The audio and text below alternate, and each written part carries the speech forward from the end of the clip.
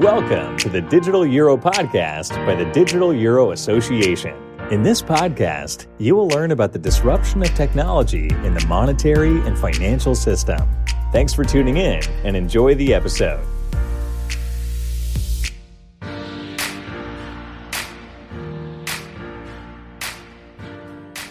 Welcome to the Digital Euro Podcast. My name is Valentin. I am pleased and honored to be here with Jannah Patchay. Jannah was awarded a place on the Women in FinTech Power List 2021 in the Policymakers and Regulatory Experts category. She is policy lead and originating member at the Digital Pound Foundation and director of Markets Evolution, her own consultancy where she specializes in regulatory strategy and financial innovation. Jannah, thank you very much for making the time to be here. Thank you very much for having me, Valentin. I'm really looking forward to our conversation today. Yes, me too. And the topic of today is fungibility and interoperability. The Digital Pound Foundation, a strategic member of the Digital Euro Association, is working on this, and I am very eager to learn more about what you think about how fungibility and interoperability are connected to each other. Okay, sorry. So to get started, I think I'll talk for a little bit about what interoperability and fungibility are and how they're interrelated. And I think interoperability is a topic that's been quite widely covered by both the Digital Euro Association when we talk about the digital euro, and also when we talk more broadly about CBDCs and systemically important stablecoins worldwide. And most people who are active in this space understand what interoperability means. It's typically in ensuring that all the different payment systems on which different forms of money, whether they are private or public money today, so central bank reserves or commercial bank money today, and in the future CBDCs and potentially stablecoins as well, making sure all those systems are able to talk to each other at some level and that value is able to be exchanged across them. And at one level, that's actually a fairly technical question. There are different ways that you can implement interoperability, and I'm sure we'll get into them a bit. But when we've been talking about interoperability and the future of digital money in the Digital Pound Foundation, it became clear to us that fungibility is an even more fundamental and necessary prerequisite to having interoperability of digital money in the first instance.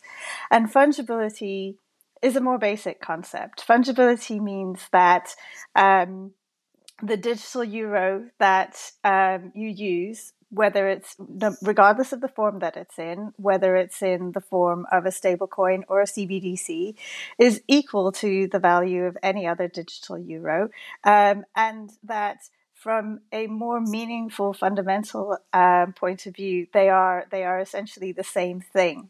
There's no arbitrage potential between the two in both value and most types of legal standing, not all obviously, because one is privately issued and one is publicly issued, but the regulatory frameworks and the legal frameworks in place support all forms of a digital euro in being a digital euro, a euro. And that euro should also be fungible with existing forms of money. So cash euros today, in the same way that each individual central bank of a Eurozone member state can issue its own euros and its own euro notes.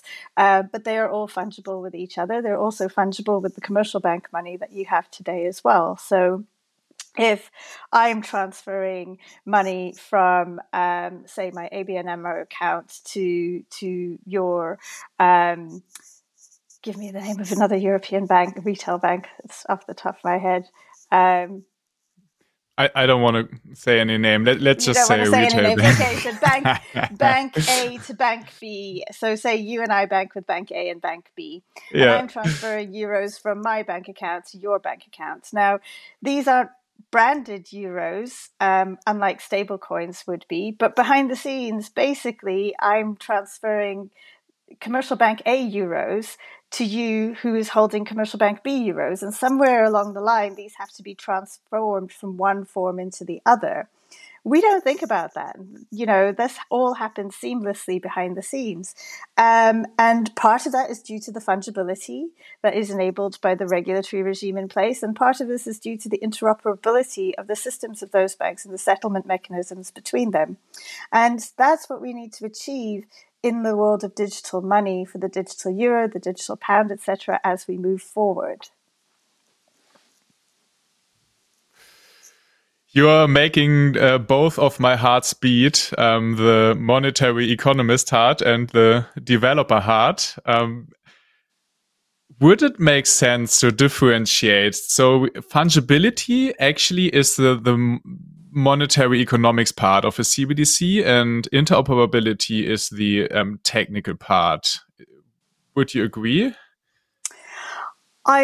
Yes, I think that's a good way of thinking about it. The only thing that I'd add to that really is that fungibility doesn't only apply to a CBDC, it applies to a digital euro in any form or a digital pound in any form. So if we have classes of systemically important stablecoins that we want to be considered as digital euros or digital pounds, then in order to avoid the creation of walled gardens and silos, those are going to have to be fungible with each other in the same way that different commercial banks' money is today, and also with the central bank digital currency as well.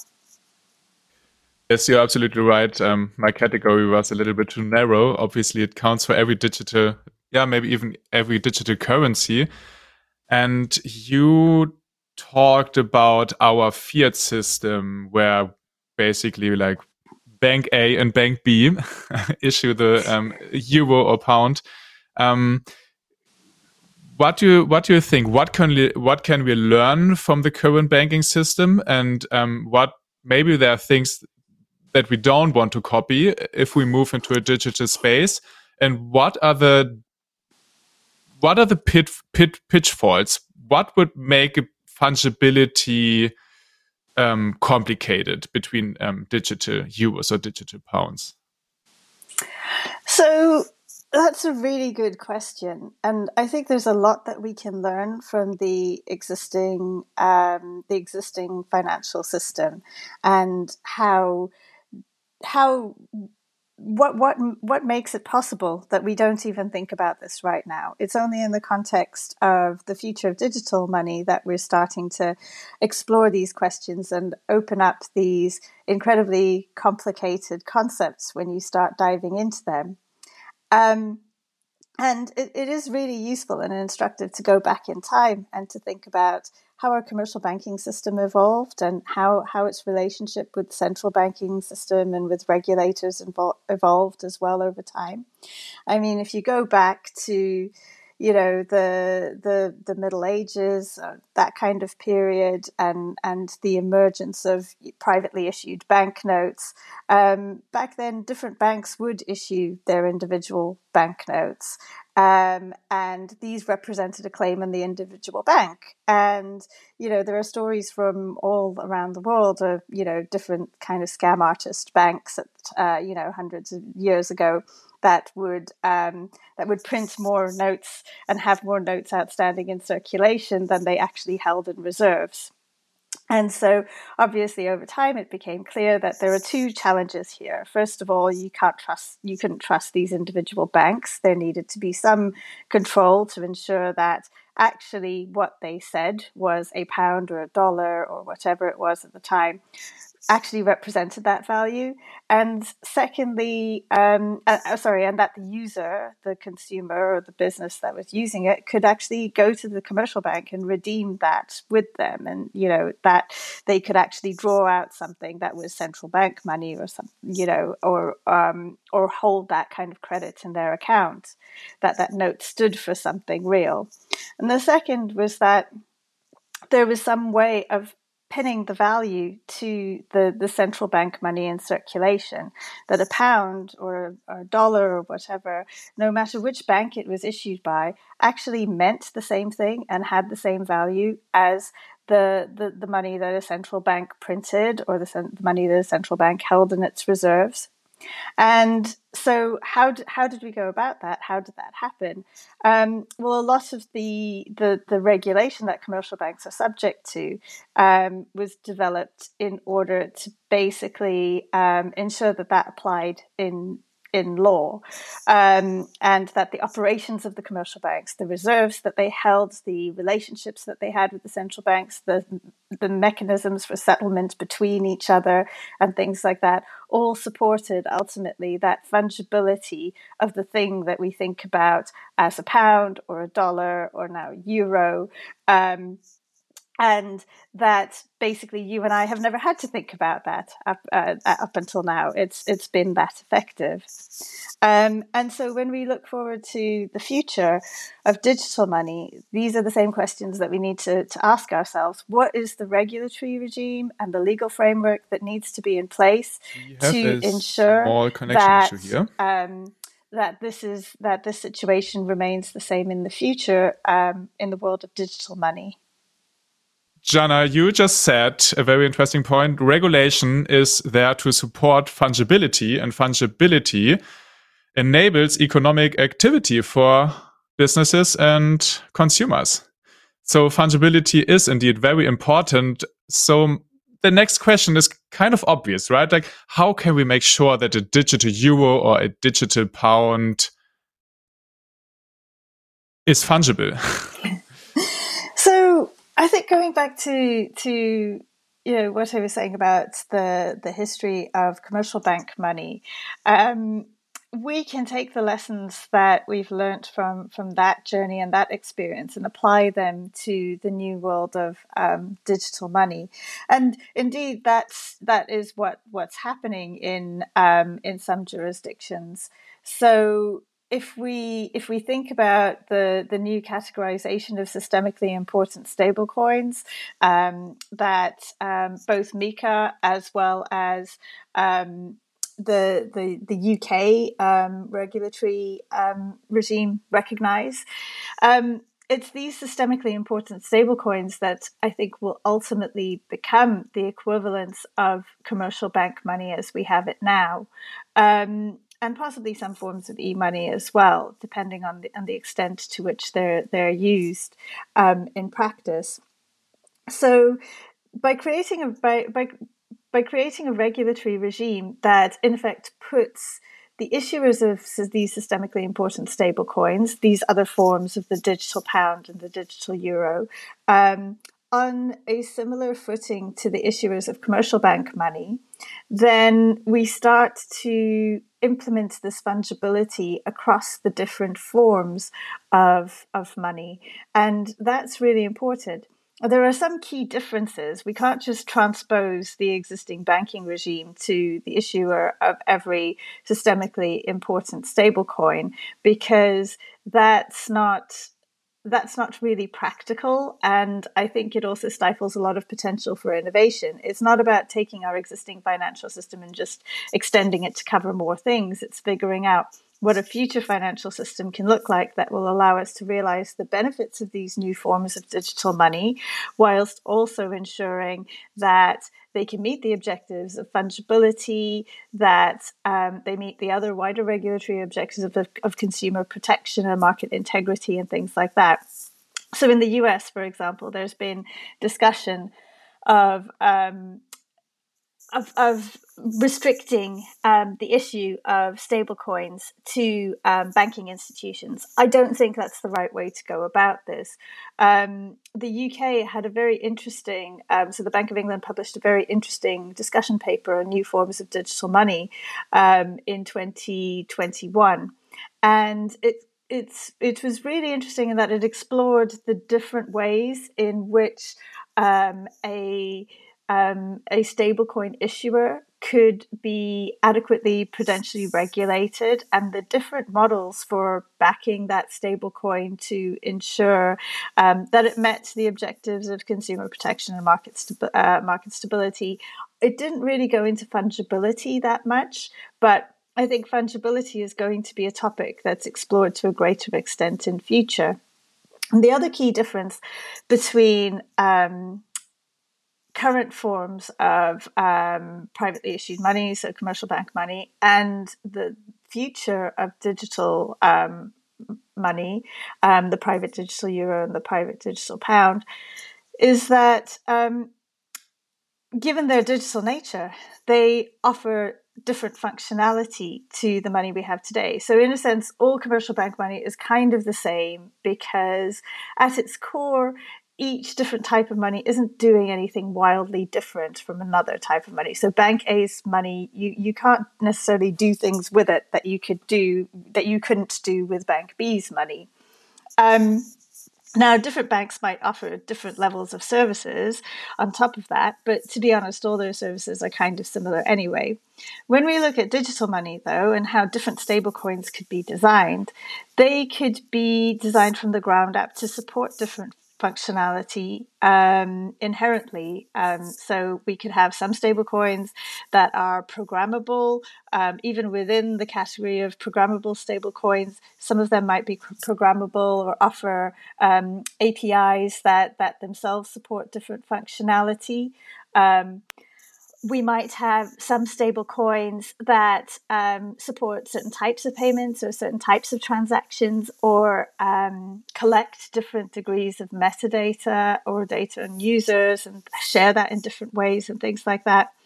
And so especially when you potentially have a universe of different stable coins, and you've got, Amazon coins and Facebook coins and things like that, and all of these have their own kind of digital dollar or digital euro.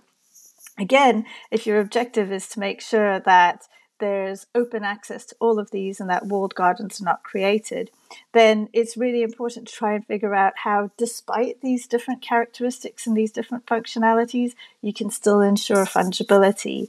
And that's potentially quite a challenging one. Yes. How could we ensure they're fungible? So one concept is to regulate issuers of stablecoins as a neobank. This would effectively mean they would have a 100% backing of a central bank money. Right now, if we have a pegged stablecoin and the stablecoin has a reserve, it's most of the time it's high quality liquid assets, or it's just like fiat money. What options do we have to regulate stablecoin issuers as a form of private money, private digital money, to make sure they're fungible, and because we need fungibility to make sure that they're stable in value, right? That they're actual stable coins. What options do you see? Sorry. Again, I think,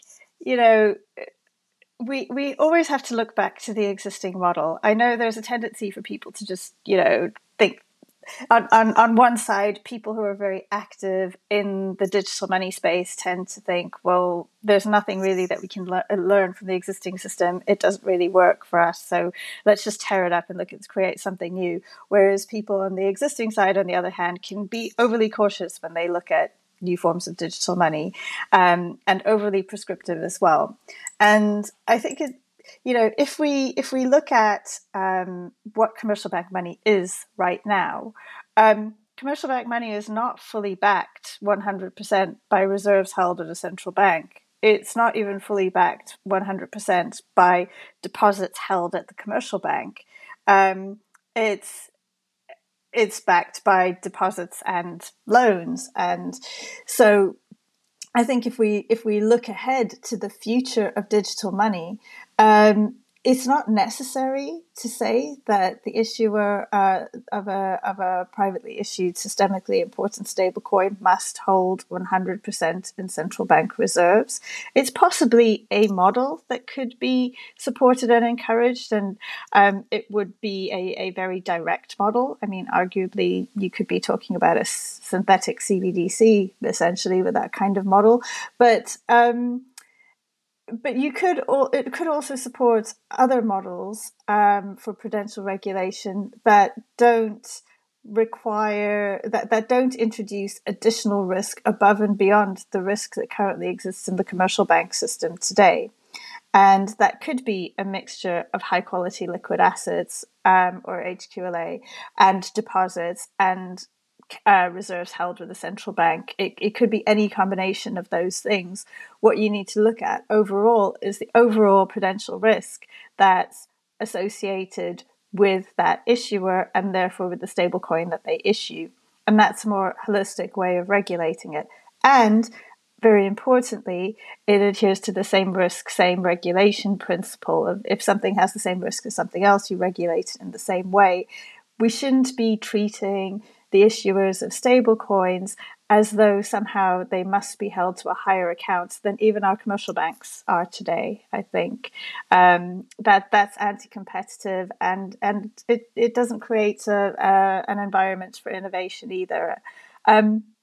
So I can't see the future and what exactly that would look like, but I think it's really important to take into account various different models and the individual risks associated with them. And ultimately what you want, the outcome that you want is the most important thing. The outcome is fungibility. And fungibility is more fundamentally than anything else, it's about the amount of trust that people put in each stablecoin and in a CBDC and in all the other forms of money that exist in a given jurisdiction. Basically, the trust level in all of them has to be the same. Otherwise, there's potential for arbitrage, because if there's a lower level of trust in one, then, it could be priced in to the way that it's exchanged or the way that it's valued and things like that. And that's what you don't want. So ultimately, you want the same level of trust. And that's the regulatory goal, to create the same level of trust. That's a very nice end statement. Because I would love to talk a little bit more about interoperability. Fungibility is trust. I'm very excited. I think fungibility will actually be a part of the digital currency discussion, because I totally agree with your analysis that it's very important. And yeah, we talked a lot about stable coins, and I want to highlight that you said stablecoins should not be regulated in a more harsh and more critical way than banks, which is a very interesting and important statement. And when we talk about stablecoins, we obviously think about USDC or USDT and all this blockchain stablecoins, but we all know that a digital currency or maybe even a CBDC does not necessarily have to live on a blockchain. And interoperability has like all this like different dimensions. The interoperability with existing payment systems, interoperability with other CBDCs. And as a blockchain native, you're often prone to think that blockchain is the one solution for everything. But obviously, there's never one solution for everything. So let's talk about interoperability and a little bit about the different technologies. Like maybe let's start with like what this two dimension of like interoperability with the existing payment system and with other CBDCs. What do you think? Like in which direction do you have the discussion at the Digital Pound Foundation, Jannah? So that's a great question and a great way of starting it off. And I think even for people who talk about interoperability, often it's quite common for us to inherently have higher expectations of interoperability when it comes to digital money than we do at the moment.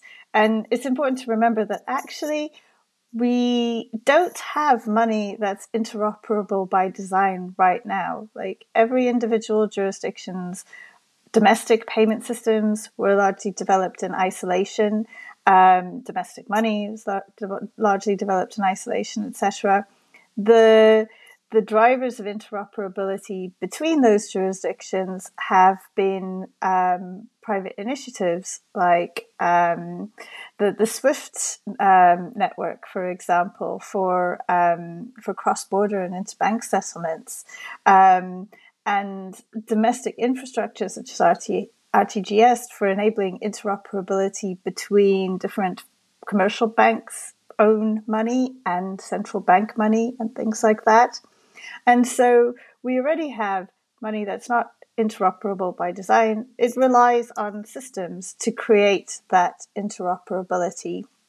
And when we look to the future of digital money, that's one way that can be implemented. So yes, we need that kind of interoperability on a domestic level. And again, if you've got a digital pound or a digital euro and different forms of that, and you've also got commercial bank money, and they're all kind of in existence at the same time, you need to ensure, again, that not only are they all fungible, so they all stand for they all represent the same value and consumers can have the same level of trust in them, but there's also the technical interoperability capability between them so that you can move between one form and another.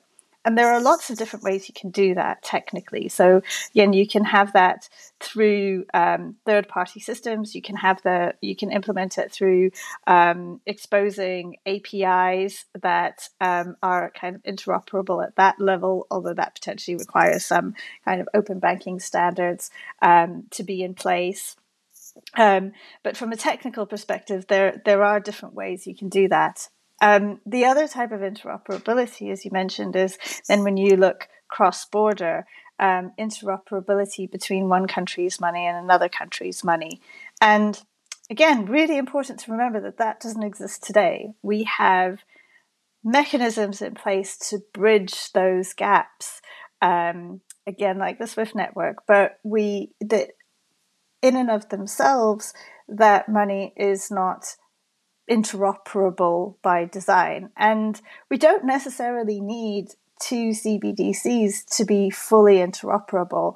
We need a mechanism for different CBDCs or potentially different privately issued stablecoins to interoperate if we are to realize the benefits of digital money in cross-border settlement use cases, and if we want to be able to, efficiently transmit money from one jurisdiction to another. But that's different to saying it must be interoperable by design, if that makes sense.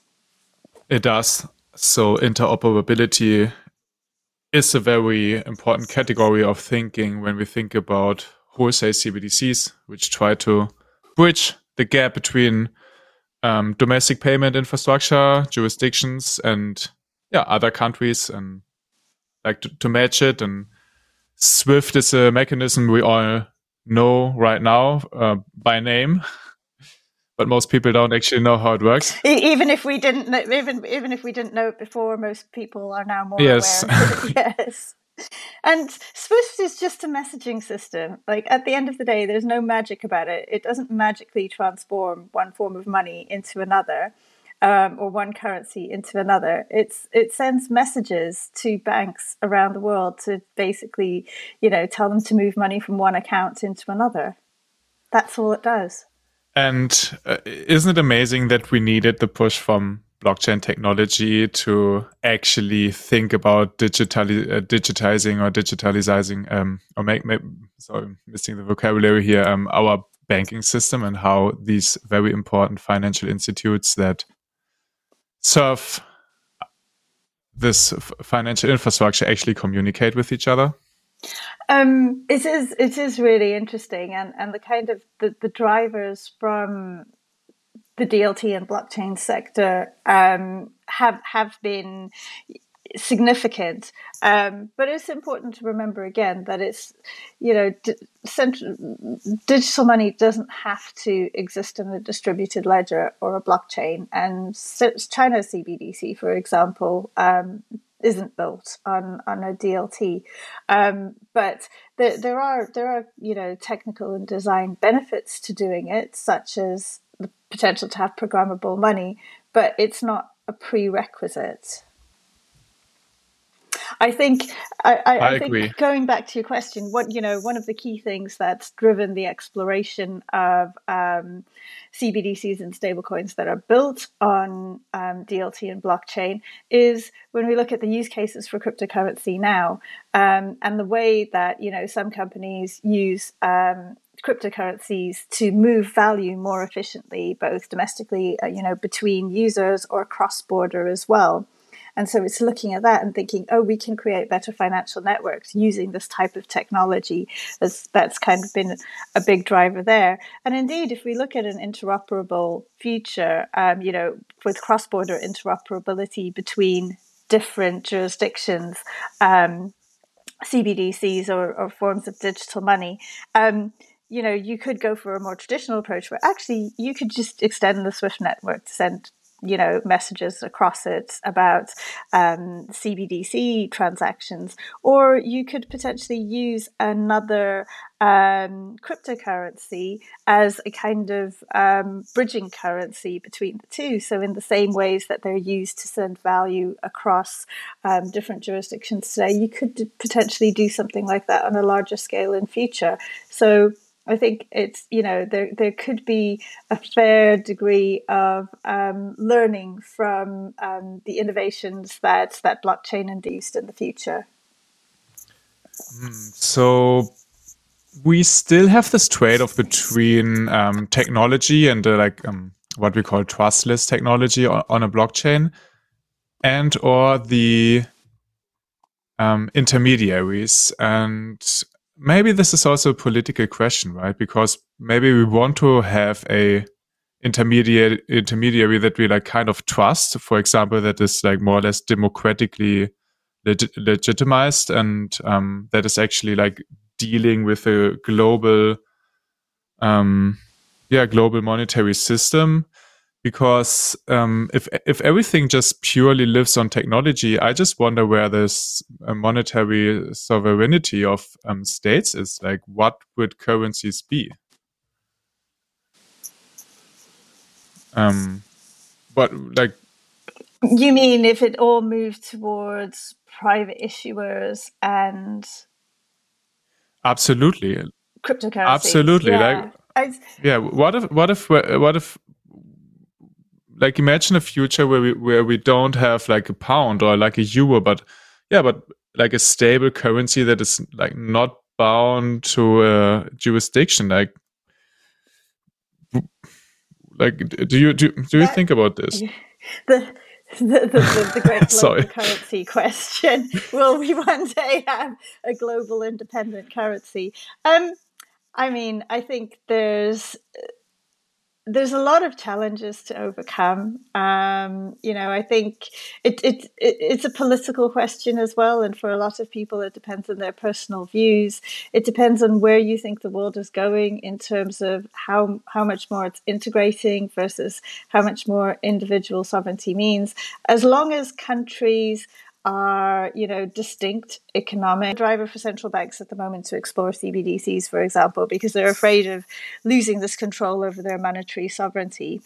But, in parts of the world where we have moved to greater regional integration and greater political and economic unity, like the Eurozone, we have seen the introduction of common currencies, and it's all about how you can extend that over a larger scale, because there's two ways it can go, really. Either you have this greater degree of political and economic, unity that leads to the introduction of more regional currencies, but those remain essentially fiat currencies.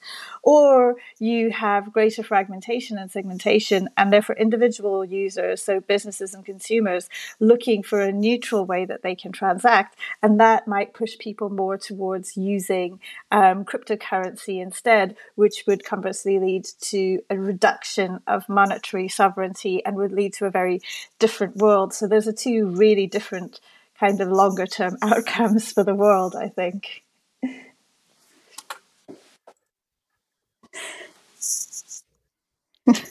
Yes. This is a great space to be in. It's all about the big questions, isn't it? Yeah. So the discussion is not over yet. It stays interesting. Yes.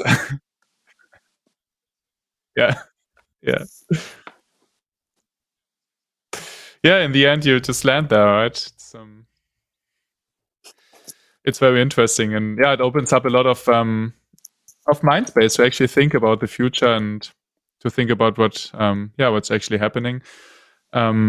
We have to end this discussion now. Maybe this was a nice opener for the audience to think about what CBDCs or digital currencies actually mean in this world.